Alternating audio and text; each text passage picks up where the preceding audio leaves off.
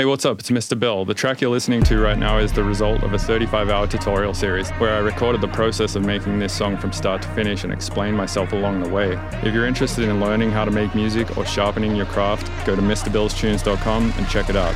Enjoy the tune.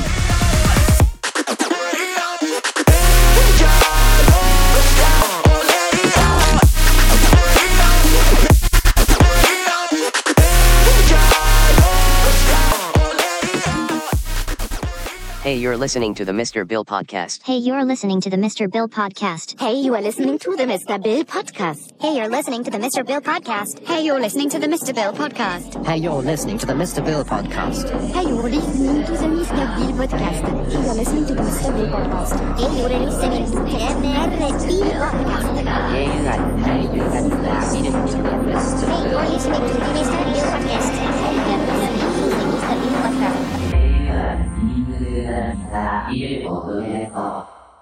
Sick. All right. Well, welcome, guys. You're officially on the Mr. Bill podcast now.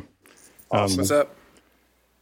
Yeah, I appreciate you doing this. I'm glad that your PR dude reached out to make this happen. I haven't really connected with anyone except Jack yet, so kind of cool to have a chat. Yeah, as Jack was just saying, I was coming up with some like epic merch ideas the other day for Ternion Sound, and I thought that like Ternion sounding rods would be really sick. So what is a sounding rod? Oh no. It's basically like a long, thin piece of metal that you put down your pee hole. Oh, that's right. Yep. Yeah, and I guess like some people find it pleasurable. I've personally never tried it, but I'm curious. From the I'm jump. curious too because I'm my curiosity is whether they find pleasure in the pain or if it's actually pleasurable.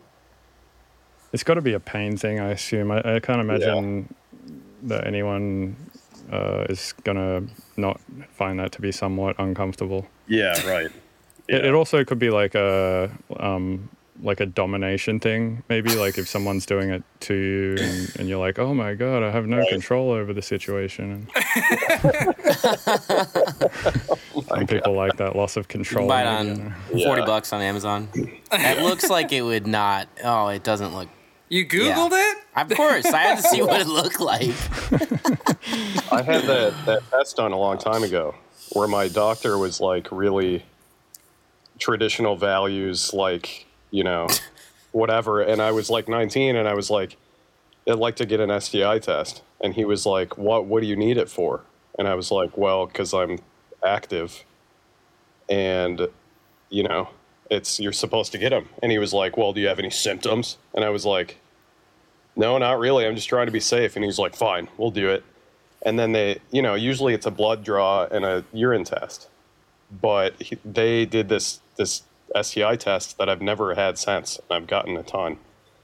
And they took a big, like a metal swab, like this long, with a little cotton on the end of it, and shoved it all the way down my piss hole. Until like I felt it, the shock wave, the nerve wave sent up my spine, like in the back of my neck. It was the worst pain I've ever felt. He thought you were cute. It feels like that. The Punisher. Maybe some people just like the nerve thing. Yeah. Anyways, good start to the podcast. Great start. I was just about to say. Straight to the this sex is what content. the Mr. Bill podcast is all about. I listened to your album, by the way. Oh, I listened to like half of it. And one thing that I really enjoyed about it is that it listens through like a mix, like every track mixes into each other. I'm curious how you went about making that. Did you make like a bunch of tracks and then sort of figure out how to mix them? Or did you specifically linearly make this thing as a whole mix and then just cut it up into pieces?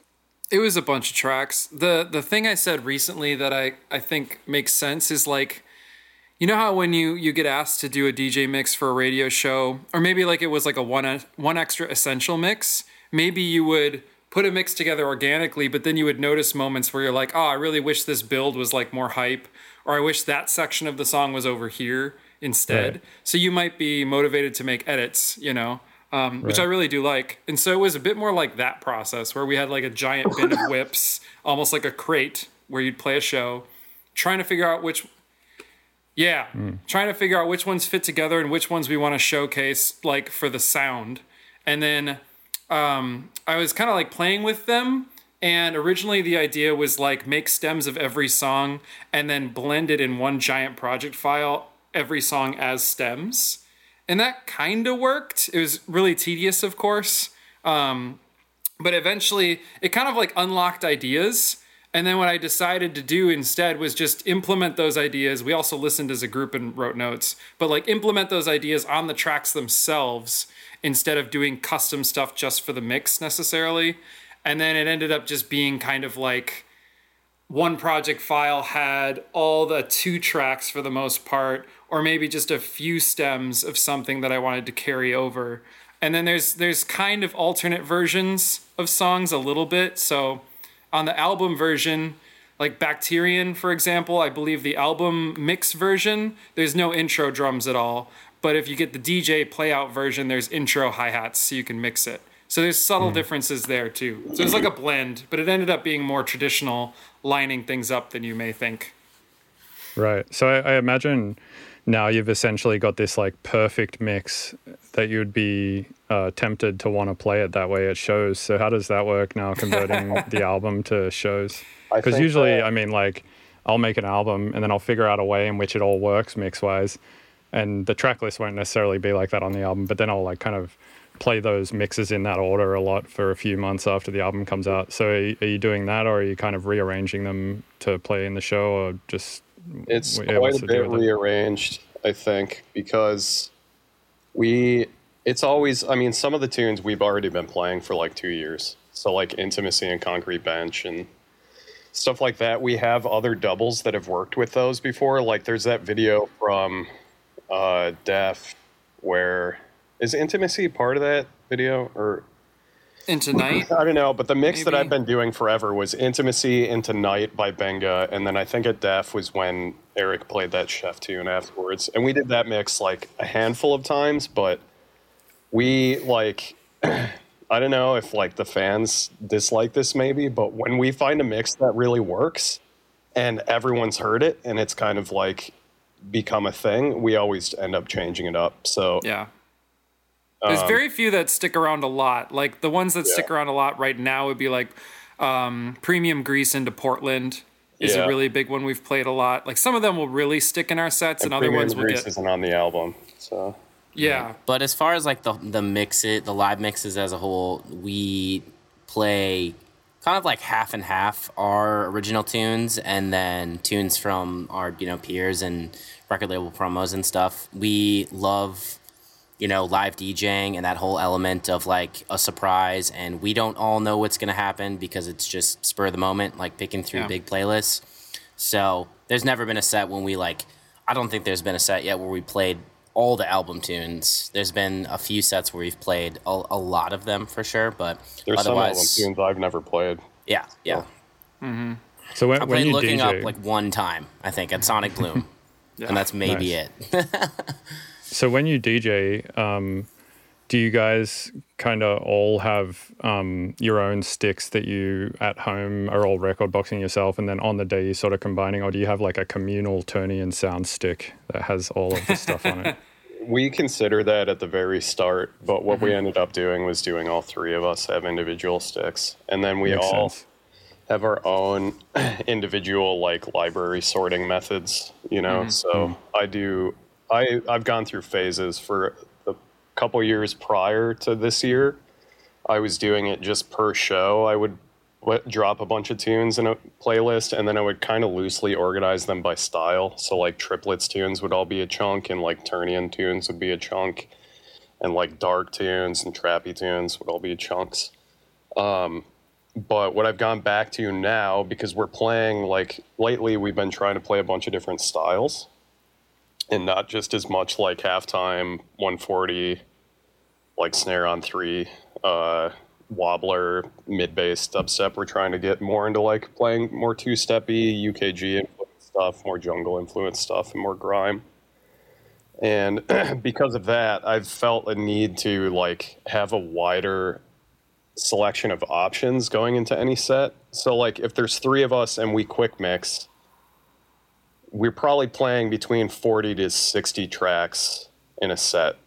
I would say maybe 50, 70 even. It's quick mixing. If you're mixing every 16 to 32 bars, that's every 27 to 54 seconds. So every 32 bars at 140, that's a tune a minute. Right. I think if we all had... Oh, sorry, Jack, if you had a finishing... If you're mixing 60 tunes in an hour and you're improvising and you're playing a bunch of different styles and you're also trying to like read the room and play to the crowd and play to the system and play to where you are in the night, and there's all these factors in the consideration when you're improvising, then you want to have like, if there's 3 of us playing 60 tunes, that's 20 tunes a piece that you need max, but I'll put 200 tunes in my playlists to have that many options. Yeah.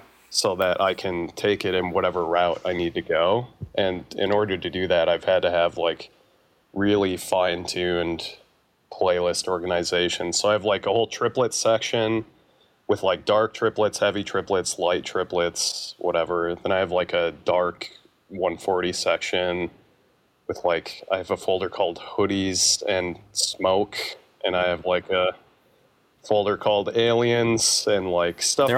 There is no light playlist. It's just all dark. I have a light actually. Detroit's in the light. Oh, you do? playlist. Okay. Yeah. But yeah, And we they have all... a 16th notes folder and a 2-step folder and everything. So, and they're I also think- color coded using the tagging too. Yeah. It keeps it fun for us to do it individually because then we can still like surprise each other when we come to the show and like I can performing imagine together. that's fun having like people dropping stuff that was unexpected, and, Right, you know, like, and, or- like finding mixes on the spot maybe that like you wouldn't necessarily have found otherwise that are more exciting than you could have imagined and stuff. When you are playing, do you kind of like each quarantine yourself to one CDJ, or do you just sort of like one person will jump in, do a bunch of shit, next person will jump in, do a bunch of shit? We're We do currently teams. playing 2 tracks apiece, so that delegates one person to just each side because we're playing with 4 decks, so that makes things pretty convenient. When there's 2 people. Oh, right. Is there often only 2 people? Yes. Yeah. Majority of our shows is Jack and I handle the majority of the touring, and Andrew stays home more. That's why you've seen probably the most of me. Right. And is that... Sound. Yeah, totally. Do you ever just do one person doing the show, or is it always minimum 2? Yep. We do 1, 2. It depends on kind of like the size of the show, how much they could afford. Because if flights costs are too much, like a couple weeks ago, I played in Missoula alone because flying to Missoula is super expensive, and then the routing to the next show the next night would have been insanely Insane, expensive. yeah. So Oh, yeah, I forgot. What the hell's that? when I do a thumbs up, It's just on yours. It just automatically does that? That's awesome. Oh, look at that. I gotta... Oh, what the fuck is going on right now, dude? It's just that a must be a thing that... bad thing. For Oh those who are my not God. watching, Jack has fireworks on his webcam and thumbs up signs and all sorts of memes. Jesus. Put some stickers Wait, on. so I was chatting with you the other day in that public producers chat, Jack, and you were saying like kind of splitting the money 3 ways sort of sucks, but at the same time, you can play 3 cities in one night, which is also kind of a thing. Do you ever do that? Is there ever 2 Ternion Sounds happening at the same time in different places of the country? We've done 2. international, Yeah, like we've that. done 2 shows in different countries. I don't think we've ever done anything like We've within done the 3 U.S. shows that was on the same night. in the U.S. Oh, we did. have. Was it But like did? Philly and It was some other before show? COVID. It was Yeah. before COVID when people were more used to just sending one of us. Right. And Yeah, I can they were imagine, on like- opposite sides of the country too. Right. Yeah, I But can we still imagine have a goal. logistically it makes a lot more sense to just send 1 or 2 for sure. Because, yeah, I mean, if you're getting paid assumedly the same rates as like most DJs, We sending are. 3 people just means you get paid like, the profit share goes down to fuck all. I mean, the profit share is already really low. I feel like every time I look at a show on paper, I'm like, all right, remove 20% just for managers and agents. Yeah. Remove probably another 10 or 20% for flights and hotel and ground and shit. And remove probably like another 10% for marketing. And yeah, after you start shipping it, and if you times that by 3, yeah, I can see how that would be a logistical nightmare.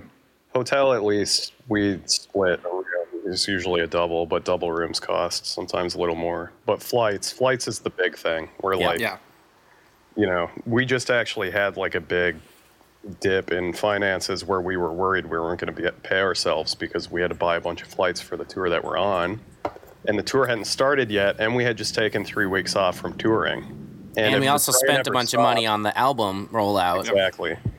And if the train ever stops with touring, the income basically slows down because our Patreon slowed down after COVID and everyone's not really inside anymore. So we had like a dip in the bank account, and then we had to buy all these flights for shows that were in the future that we hadn't been paid for yet.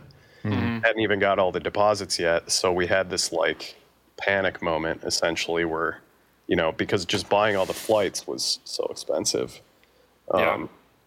And then even now recovering the money, we're still like hurting from it. And it's always this weird calculus.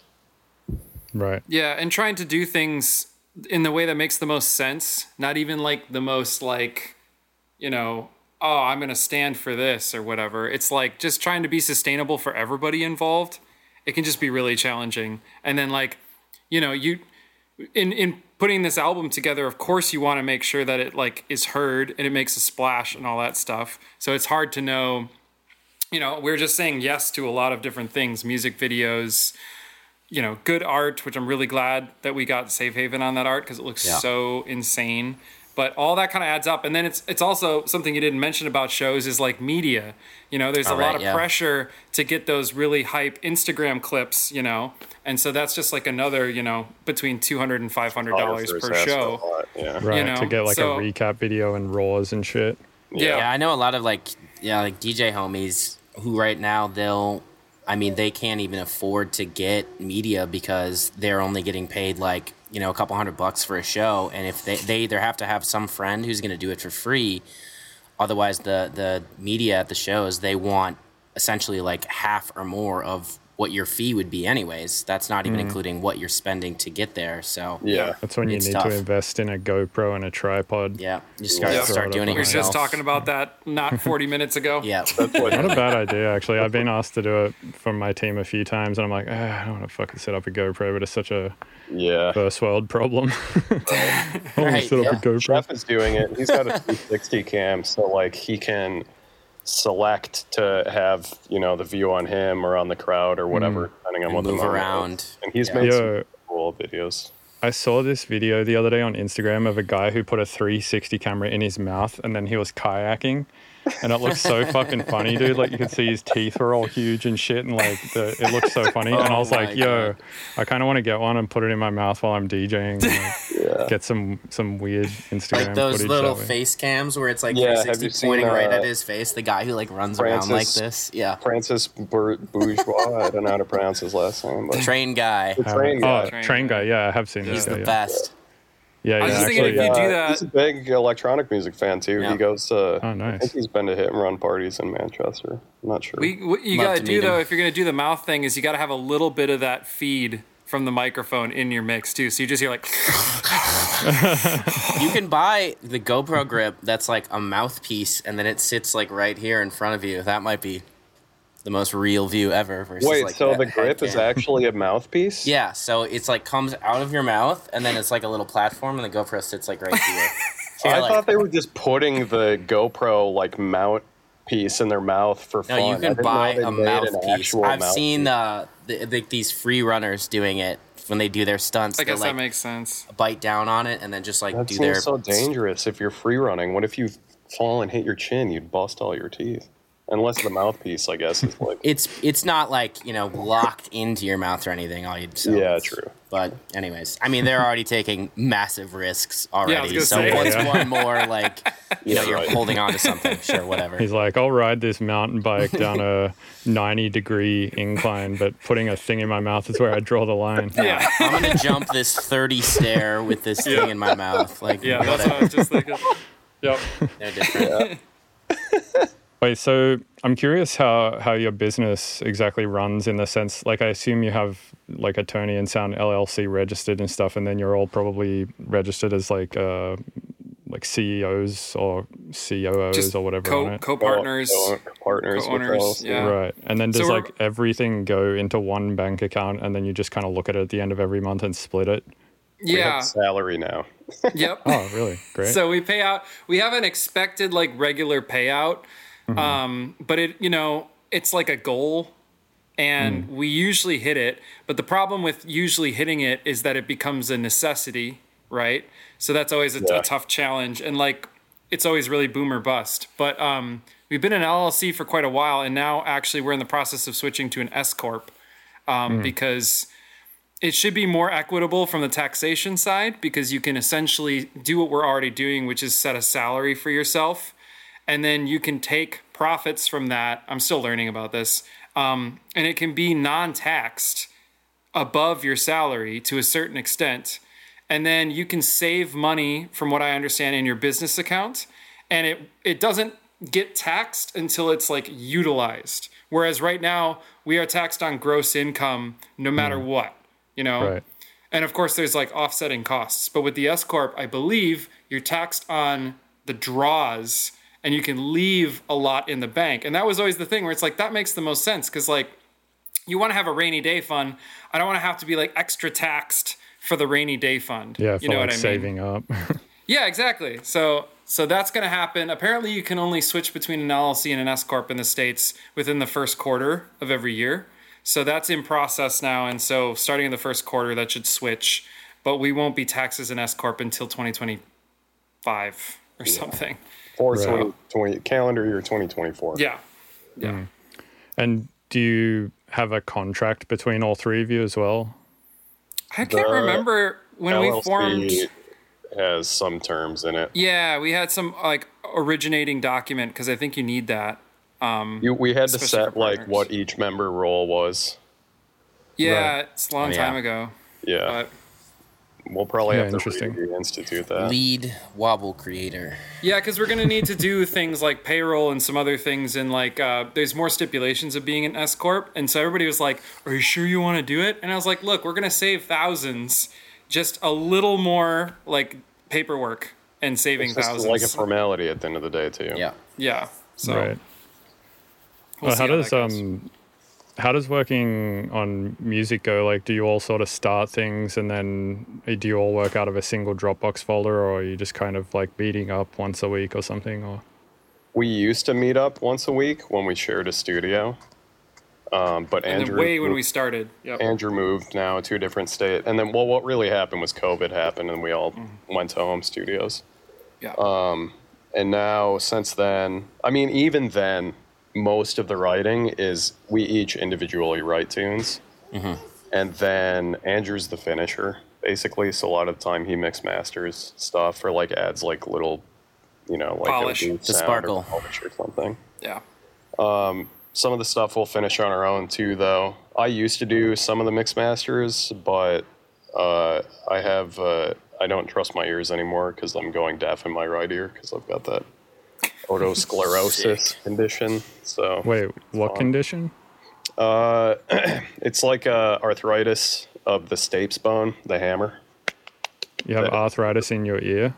Yeah, it's called otosclerosis. Andrew Huang actually Yeah. did a video on it. He has it too. Yeah, I knew Andrew had some issues with his hearing. I didn't know this was like a thing that you could get arthritis of the ear. It's pretty common. I think like 1 in 100 or 1 in 10 people get it or something. It's really common. And it's like a high passing. Is it a high passing for That's everyone? the weirdest thing.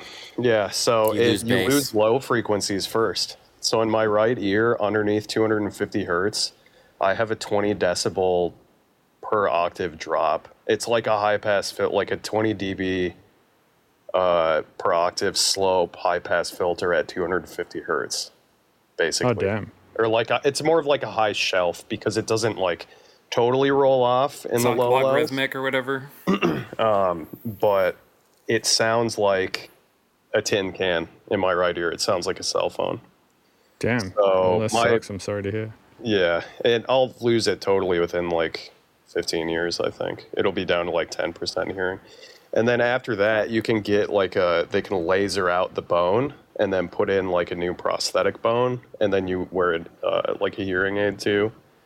So you can get some of your hearing back, but it's going to be weird, and like I just haven't trusted my ears since Yeah. then. Well, it's least there've definitely been- still possible to make good sounding music with one ear. Opio does it.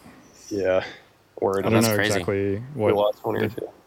Yeah, I don't know what the deal was exactly. It might have been the same thing, but yeah, he like is completely deaf in one ear, and he somehow manages to mix and master his stuff to sound great.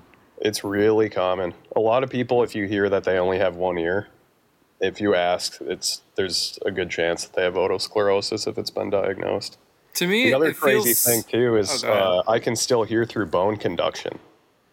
So if I get bone conduction headphones, and there's this product that a friend of mine was helping the guy advertise, but it's like I can't remember what it's called for some reason, but It's like the ear things that like sit on your temples, basically, right? yeah. So there's the bone conduction headphones, which they sit against your bones, and then you hear because it vibrates your skull, and then that goes.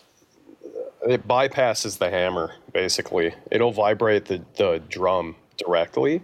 Right. There's also like basically a sub pack that sits on the back of your head that vibrates your skull, but it's for low frequencies. And I now that I'm starting to lose it, I'm like, man, maybe I should hit them up again so that I can. On one side is a headphone, and the other side is a sounding rod. It just goes right in. The sounding rod. Just connect it straight to the driver of your speaker. To me, though, it feels like, and I am not experiencing this, so I could be 100% wrong, but like, you know, the age-old kind of advice of like, if you know your headphones or you know your speakers, you can get good work done. It feels similar to that, you know? And if, like if you nothing could, else, what else are your you gonna brain do? would eventually like calibrate to it, kind of, which is I think what's happened in Andrew Huang and OPO's case. Yeah, For sure.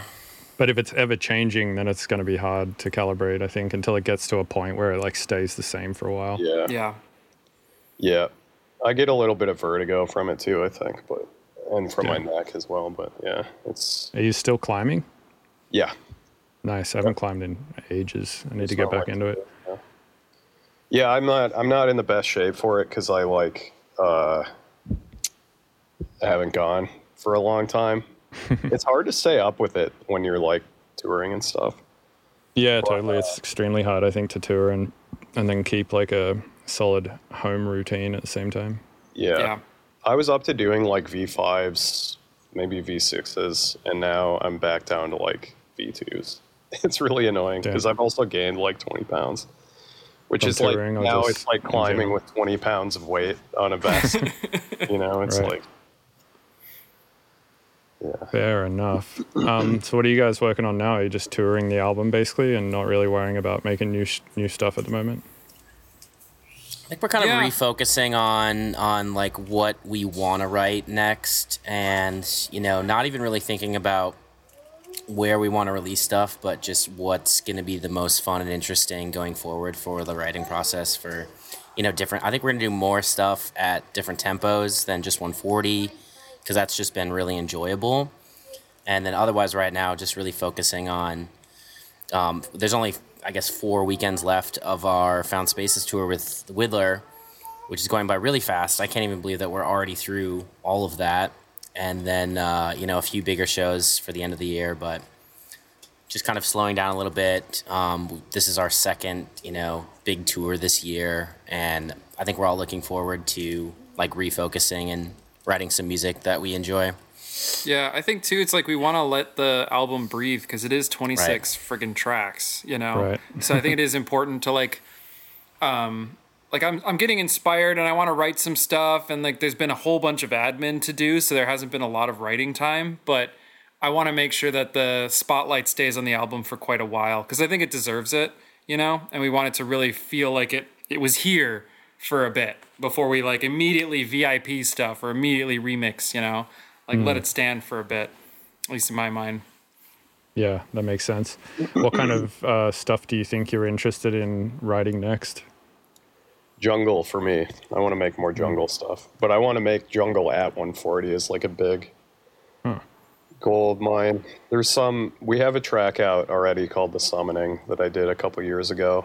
That 140 like jungle jungle track. Yeah. There's a good amount of 140 jungle out there too. And like if you really go back, like way back to like 91, 92 era, when it was still kind of like, because, you know, jungle and hardcore used to kind of be the same thing, that old school hardcore, breakbeat hardcore sound from the early 90s.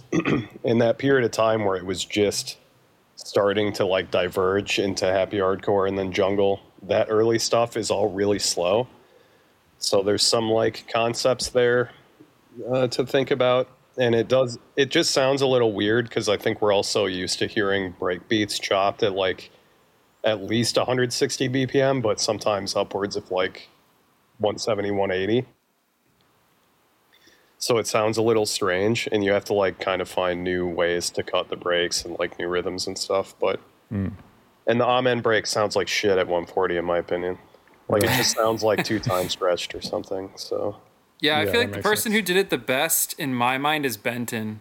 And I don't know that he's put anything out in a while, but if you look up Benton on Bandcamp, there's so many sleeper, really sick 140 jungle tracks that felt super, it didn't give anything up, super authentic, just great tracks. And then he kind of rinsed that style for a while, and then I haven't checked in for a while to see if he's like evolved it or anything, but he was the closest to me on like really hype, authentic sounding, interesting jungly 140 tracks. But I would also like to definitely different tempos, but incorporating more of the 4 on the floor feel even harder. I was gonna say that too. Yeah. While still making it like palatable to like the halftime 140 people, you know, because I think there's still so much that can be explored there, even beyond swing and all that kind of stuff. There's so many like motion switching and like things that are really sick, like syncopated rhythms that go over really well on 4 on the floor tracks that like they just pop differently with the halftime stuff. Because I flipped a couple. I keep forgetting what the name of this genre of techno is. Jack, do you remember when I was like, hard groove? I was like, I just discovered my favorite techno genre finally. It's called hard groove. And it basically sounds like a drum stem with nothing else going on. Hard groove. Never heard So of I this flipped that's 4 really good. hard groove tracks into halftime tracks, and I love it. I can't wait to try to write something like that original. But it's just like the a first lot of link I drums. when we're found. saying halftime, we mean like dubstep with a snare on 3, not like Yeah. Right, not not like like new rap. 170 tempo half. Yeah. Yeah, of course, the first link that pops up when I type in hard groove is a resident advisor link. Perfect. Yeah, of course. Yeah. Never Ben heard of it. I'll Sims check it out. has a label, I think, called Hard Groove, and I think that might be Ooh, why people okay. are calling it that now. Interesting. Ben Can you Sims is like- explain this genre to me? Like you said, it's just a drum stem basically with nothing else. It's maximal. I consider it maximal. The It's stuff just I more like in it, upbeat. yeah, it's got a lot of percussion. But even some of it has like some kind of mid-rangey sounds-ish or like bass-esque sounds. And there's an intensity to it that I really like. But a lot of what I've heard of it is just, it just chugs along, you know? There's usually more like layers of percussion grooves too. Like there's a lot, and they do a lot of stuff where it's like that 2/4 style. You know, where the bar for them is actually just 2 beats. So there's like a lot of 2-beat loops, but then they're finding polyrhythms inside of those 2 beats that continue. And then they'll do like 3/4 polyrhythm stuff that gives it that kind of like, I don't know, tribal feel. People. Yeah, I think tribal is more, fair when it comes to like the Yeah. complexity and the density of the rhythms. It's just like more polyrhythmic and yeah. Would you say the biggest focus of 140 is rhythm? Or would you say the biggest focus of it is like sound design or melody or vibe? Or what would you say is like if you had to focus on one main thing with a 140 track, what would you say you would focus on to make the best possible 140 track? Or what do you think that most of the tracks in that genre, what is the main focus of most of them in a musical sense? There's 2 answers to that. Because I think for us, for me, I think especially, I don't know about you guys, but I would say for me, the focus is rhythm. I think for most 140 dubstep producers, whether it's like, you know, quote unquote bro step stuff or rhythm, or like even like the now quote unquote deep dubstep stuff like DDD people or whatever you want to call the space that we're all in. I don't know what to call like guys like Saka or you or like Vector or Chi or all of us are making 140 now. But I think that a lot of the focus in the States, at least in the scene that we're all occupying, is on the sound design. Exactly. Yeah. And less on the rhythm. And I think when we started Ternion, we had all been rhythm DJs before. Like we had all been producing rhythm. And the thing with that is the sound design and the basses, those basses are so huge. Their frequency spectrum full. It's from bass frequencies all the way to highs. and they occupy the whole mix. So you can't, like, a lot of the times if you're making a rhythm tune that's super compressed, you only can fit in a kick, a snare, a hi-hat on the top, and then those bass sounds. And you can't put in a lot of like percussions and like change the rhythm up a lot because the way that it's so sound design focused. So when we started Ternion, we were like, we don't want to do that anymore. We want to be able to incorporate more percussive layers and change up the grooves a little bit more and add more space and everything. Yeah, I think rhythm is the right answer for at least the way that we arrange like playlists and stuff. That just makes the most sense because we're always trying to fit rhythmically with each other live, you know, whether it's like, okay, I'm at 4 on the floor, I could continue that kind of vibe with what I'm playing and that style, or something that will fit with that is like you literally cut it in half, but it's not swung. It still stays like a straight time thing. So again, just it's all rhythmic. I mean, the first thing I thought of was like Philip DeKick and Fixate. Like, what makes them cool is the grooves, because it's all 808s and like FM wobbles, and I'm still happy with FM wobbles. Yeah, totally. So I think it's more interesting about the presentation We're of those all basic doing elements. FM from B. That's like It doesn't matter what kind of music you're making right now. End of the day. Doing that. Yeah. Yeah, I agree with rhythm. You make a lot of concessions on the musical side of things to fit the amount of, I guess, yeah, it really is impossible to get much more fitted into a rhythm track. And yeah, I sometimes fear that I'm making a little bit too many musical concessions to get my mixes to sound the way I do and stuff like that. But I don't know, I think at the end of the day, I just like a good mix down too much, and I'm sometimes happy to like make a musical concession, unfortunately, just to hear like some slightly nicer stereo field or something, which is like such a self-indulgent engineering thing to do. Yeah, we're embracing more and more the shit mix down, you know, like that's true too. Like I'll put sketch cassette on my masters sometimes now. That is hideous. Yeah. Just 'cause it makes as long it as you don't sound have tempo drift. Is there a 2 thumbs down thing for you, Jack? Ooh. Yeah. Does it do it? Does this do anything? I mean, There's sure. rain, there's a storm. Yes.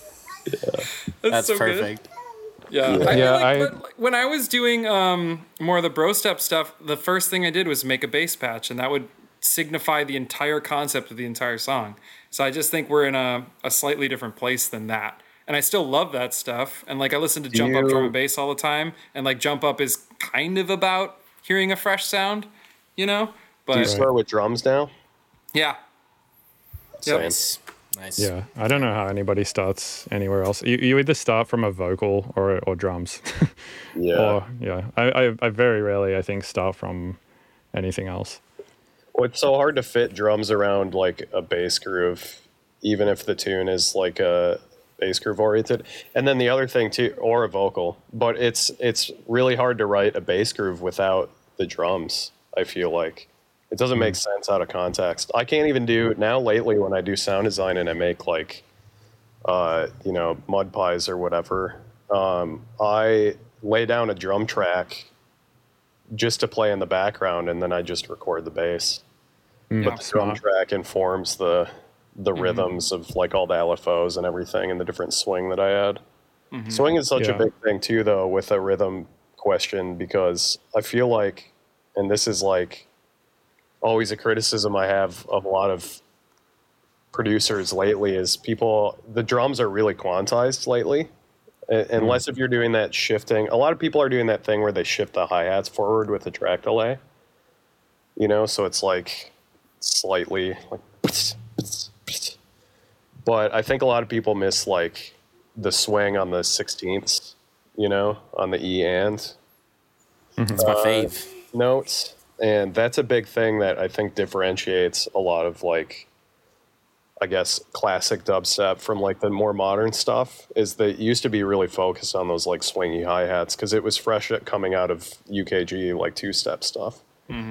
So we're trying to like get more swung hats and stuff, and less of that just like quarter note hat, keeping time the entire track. But Yeah, I feel like when you quantize everything, you can always get the mix sounding a little better too, because then everything is in phase. Like if Yeah. your sub and your kick and shit are starting off, then like all of a sudden you've got two sub waveforms like basically fighting each other. And Yeah. but again, it's like sometimes you got to decide where you want to make the concession, whether it's on the mix down of the production or if you want to make it more musical, or rather maybe not more musical, but like I guess musical in a different way that you prefer or whatever. Or like loudness, like Right. we aren't trying to be completely reliant on getting maximum loudness, which has been so freeing, honestly. Dude, I bet I've been fucking mastering a tune since 9 a.m. today.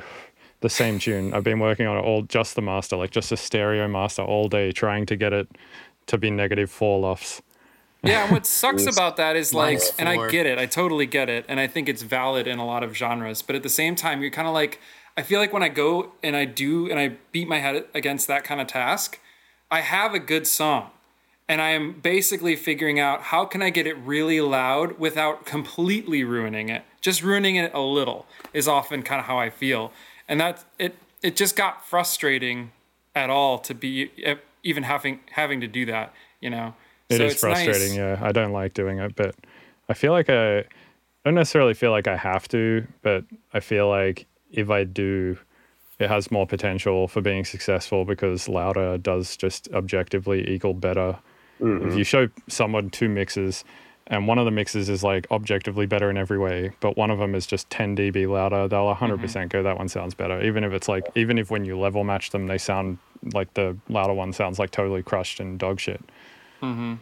It's just, Yeah, I think I've been thinking unfortunate. about that lately though, because probably whatever. So Heaven Sent, I worry when we play that out that it's too full. I don't know if you guys have noticed this, but like on the It is system, a wall of noise. it's a wall of noise. It's loud. And like it's a little unfortunate. I think that one works really well in headphones.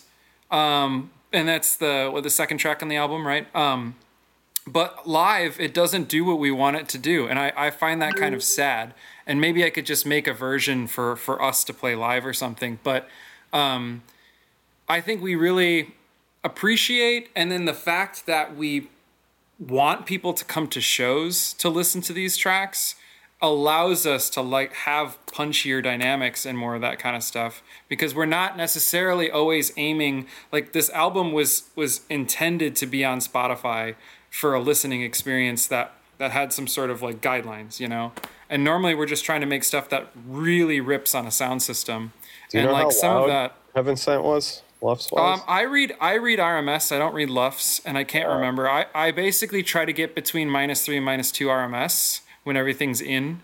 But that one might have gone all the way up to like -1 or something like that. I'm going for like -8 or 7 On lufts. lufts? Sometimes 6. I think X Prismatic was 6, but then you mastered it, the final master. So Yeah, and I tried to squish these a lot. I even kind of curved them a little bit because I also wanted to make sure that this was like as casually listenable as possible when it came to the mix. Like I really didn't want you to notice any mix or tone or color changes between what you just heard and our thing, which normally isn't really a concern. Normally when I'm doing mix masters for us and stuff like that, I'm purely going for what the song wants.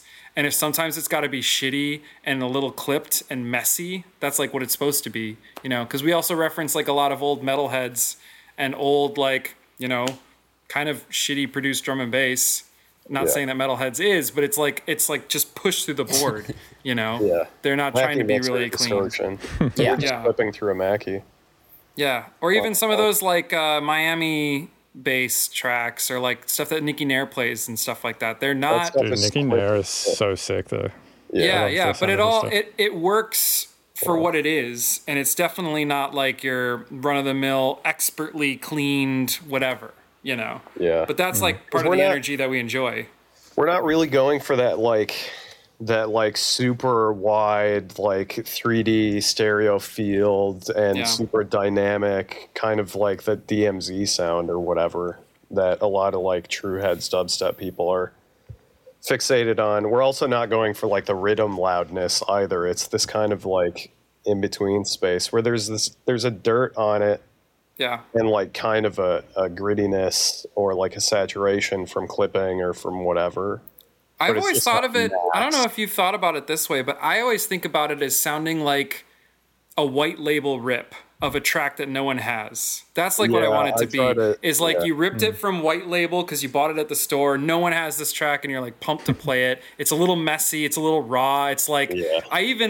I'm a little One of the scared. hi-hats is like 7 dB too loud. Yeah. Something that scares me right now is that I've been listening to tons and tons of like jazz fusion because I really like it. And I've been really enjoying things that are out of key.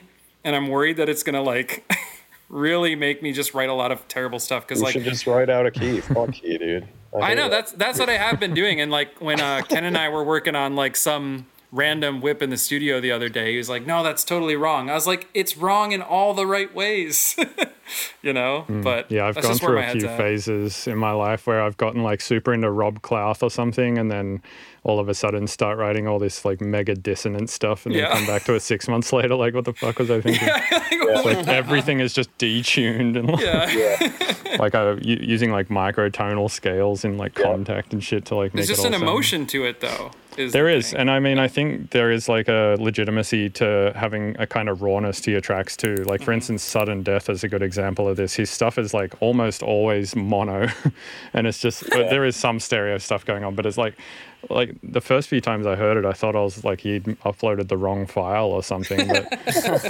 But like now I'm kind of used to that from him. Like whenever I hear him.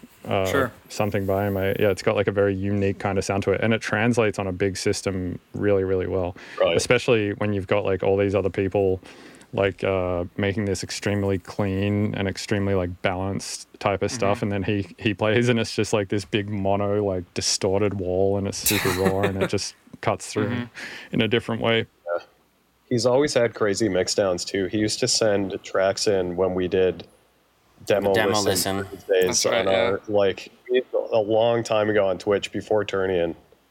We used to have this like track listening show that we did in like 2015, and it was when like Sudden Death and Ulysses and Digitist and those guys were like The Loud Boys. just kind of starting, and we called them the Loud, or they called themselves the Loud. They called Boys. themselves the Loud Boys, yeah.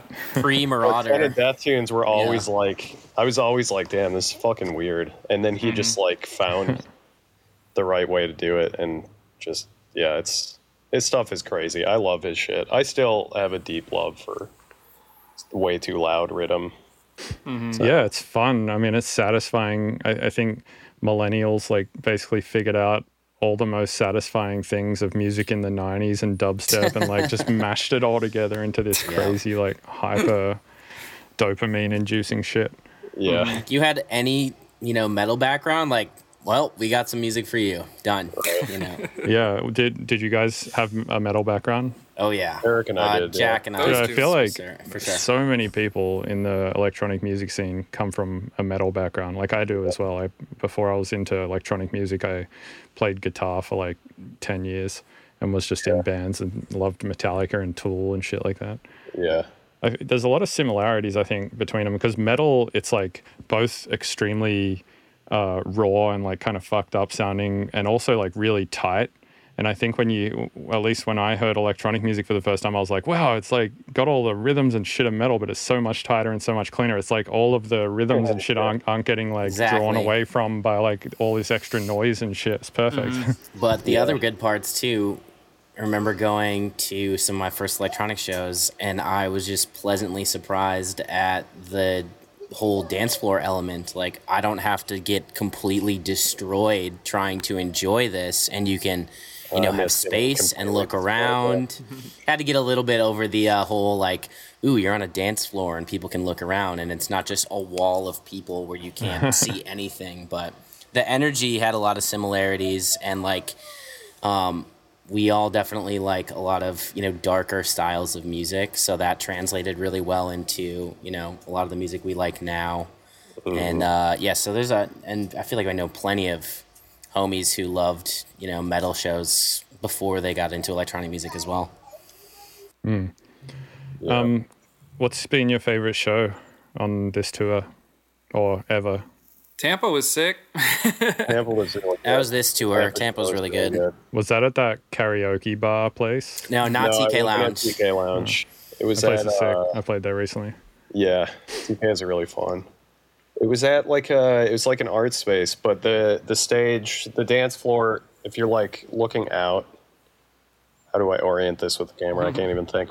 From our perspective looking out, the dance floor is like pretty long, but then there was like a second floor kind of tier where people could kind of view, and instead of having a railing, there was like a chain link fence, so it felt like really around like, the top level. There was a chain link fence, yeah. And then there was like lighting production was they just had a red light on the system, and then as well as the like our stage riser that we were on.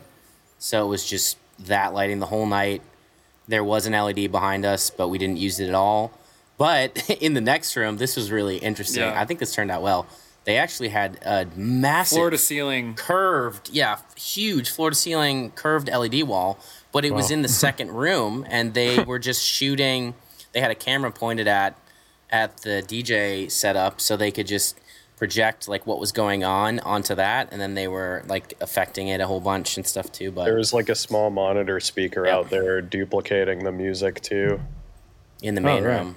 That's cool. But it was great. There was just a lot of energy at that show, and you know, and a fat Hennessy rig in there. It was just like felt like you could kind of play whatever you wanted, and people were just eating it up. I think it was really it fun. did a good job of being a found space, which is what we're shooting for too, because it was different than we've experienced before, and like something that we are excited about is like zones, kind of like this corner over here could be a group of people, or this room over there could be doing something, and not in like just like a action area, chill out area.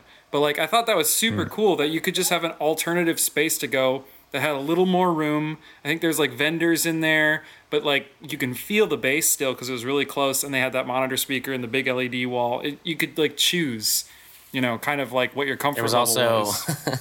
There was also people spinning fire like right off to our right while we were playing, which was, and they had them like sectioned off and like a roped off area, which was cool, and like designated areas for like flow arts, and if you're having like seating at a show, just have it in one specific area. But Nice. that show was really fun. This last show we did in Brooklyn, New York was spectacular. Where was that at? That was at the Chocolate Factory. Okay, I don't think I've been there. It felt like a really warehousey space, and it is also a chocolate factory, which is cool. But yeah, really warehousey feeling environment, and they had like 20 light bars placed throughout underneath the DJ table and on the ceiling areas, and they had the full Intent audio rig, which is just one of my favorites in the whole States. Yeah, We really liked best rig right now. it. Yeah, one of my favorites. Have you guys played at Flash in DC? Yeah, it's Yep. unbelievable. Yo, Andrew, that you shit have to go to that that's show. like the best sounding club in the States, I reckon. I think so. I asked the owner afterwards, I was like, why does it, have you acoustically treated this space? And he's like, yeah, we imported all of these Japanese denims and like put them all over the walls and the ceiling shit. So the whole thing is like treated with fucking Soundproofed, yeah. jeans. Yeah. Yep. Yeah, Because Gene material is Yeah. like the best sub-trap material, if I remember correctly. Because it's I was looking really? at the building treatment recently, and someone was recommending to use recycled denim because it's actually pretty cheap right now. Super smart. Yep. Fine. Yeah, so it's like they actually have a properly, like acoustically, it sounds just like basically a studio. It's really nice, Yeah. but a lot bigger, obviously. But not that much bigger. I mean, it's like 200 people, you know. I feel like Yeah. one of the things that happens when you blow shows up to like the Hampton Coliseum level or, you know, stuff like that is they just start to sound horrible. Sound suffers terribly. Yeah, Oh, dude. yeah. I played a Hampton Coliseum with Ganja, and I can't say that I liked the sound there at all. Yeah. It was just all reverb. Super so I kind of echoey. Yeah. yeah, I kind of like playing those smaller clubs sometimes, like the Black Box and Flash, where it's just a little tight room that's like being done properly and sounds Right. really solid. They're usually my favorite shows because I don't know, the sound is a big part of it, and I like sound. Yeah. Yeah, we played in the caverns in Tennessee. And How is that? I've never been there. It sounds like you're in a cave. It's Yeah. the sound is really difficult to get right in there.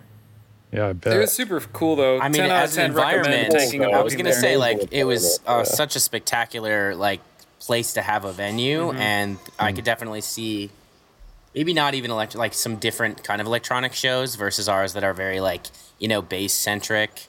I think more like sound designy, immersive, pretty stuff would go off really well, or just like other genres of music would be great.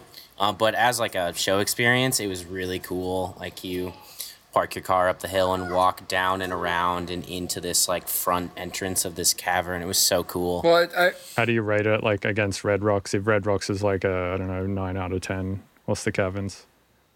I think it's cooler than Red Rocks, but I'm not it's starstruck by Red Rocks personally. I'm kind of not a big fan of Red Rocks. Why? I don't like the sound restriction for one. I don't think it usually sounds very good there. I don't think it's loud enough. But I mean, like as an environmental place, because it doesn't sound good at the caverns either, right?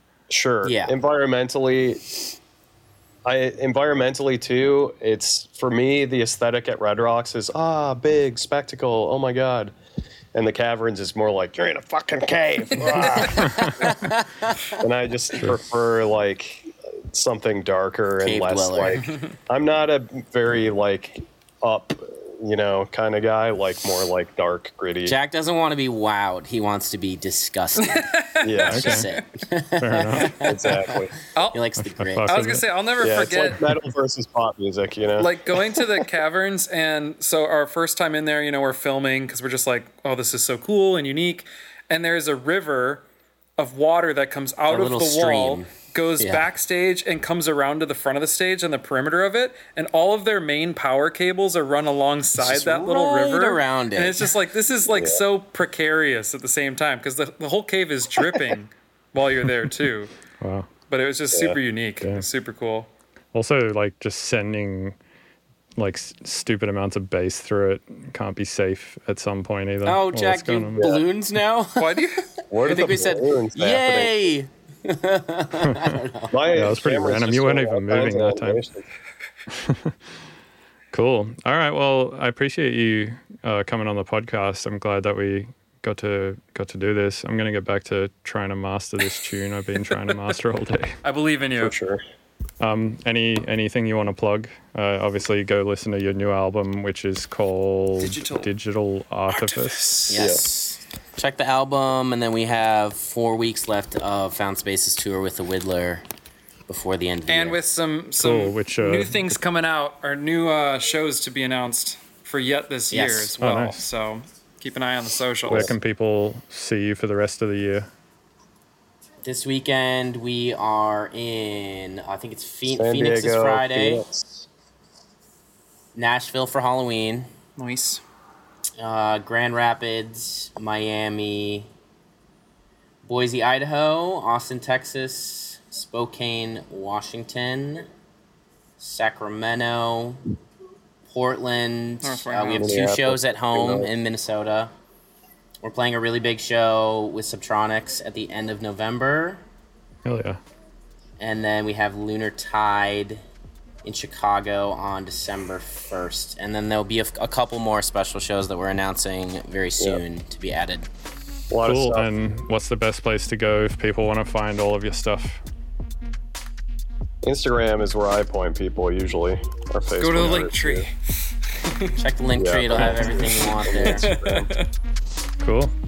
All right. Well, thanks again. Thanks, dude. Word. Super Thanks, fun. Bill. We're talking. Yo, what's up? Thanks for listening to the Mr. Bill podcast. This show is produced and edited by Robert Fumo. You can get early access to the show by going to my website, MrBillsTunes.com, and paying me instead of Patreon. And remember to go rate and review on iTunes, or I'm going to come to your house and punch your dog in the throat, upper deck your toilet, and fuck your partner. Note, I may or may not do those last couple of things. You should probably just go rate it on iTunes or Spotify or whatever it is that you listen to the podcast on, because it really helps the podcast. But just know that it'll go a long fucking way to me not doing those things if you do go do that. So just putting that out there.